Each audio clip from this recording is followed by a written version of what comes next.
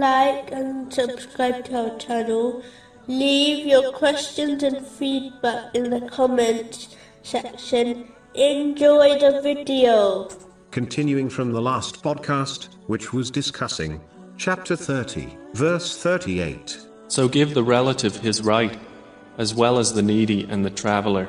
In a narration found in Sunan Abu Dawood, number 4815, the Holy Prophet Muhammad, peace and blessings be upon him, advised that if people must gather in public, they must fulfill the rights of the public road.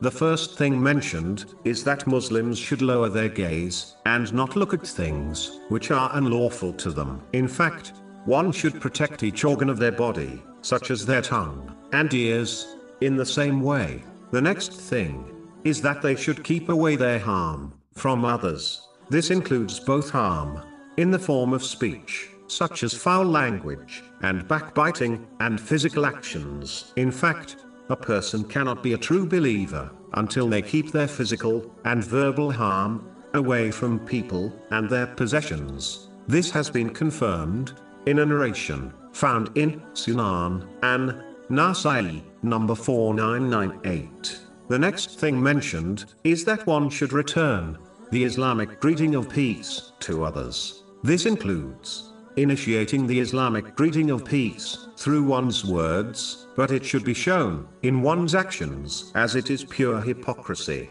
to extend peace to others through one's words and then harm them through their actions. Finally, a Muslim should command good and forbid evil, according to the three levels discussed in a narration found in Jami Tirmizi, number 2172. The highest level is to do it with one's actions, within the bounds of the law. The next level is to do it with one's words, and the lowest level is do it with one's heart, meaning secretly. This duty must always be fulfilled according to Islamic knowledge and in a gentle way. Often Muslims advise the correct thing, but as they do it in a harsh way, they only drive people further away from the obedience of Allah, the Exalted. It is therefore vital to combine knowledge with kind behavior, so that the advice affects others in a positive way.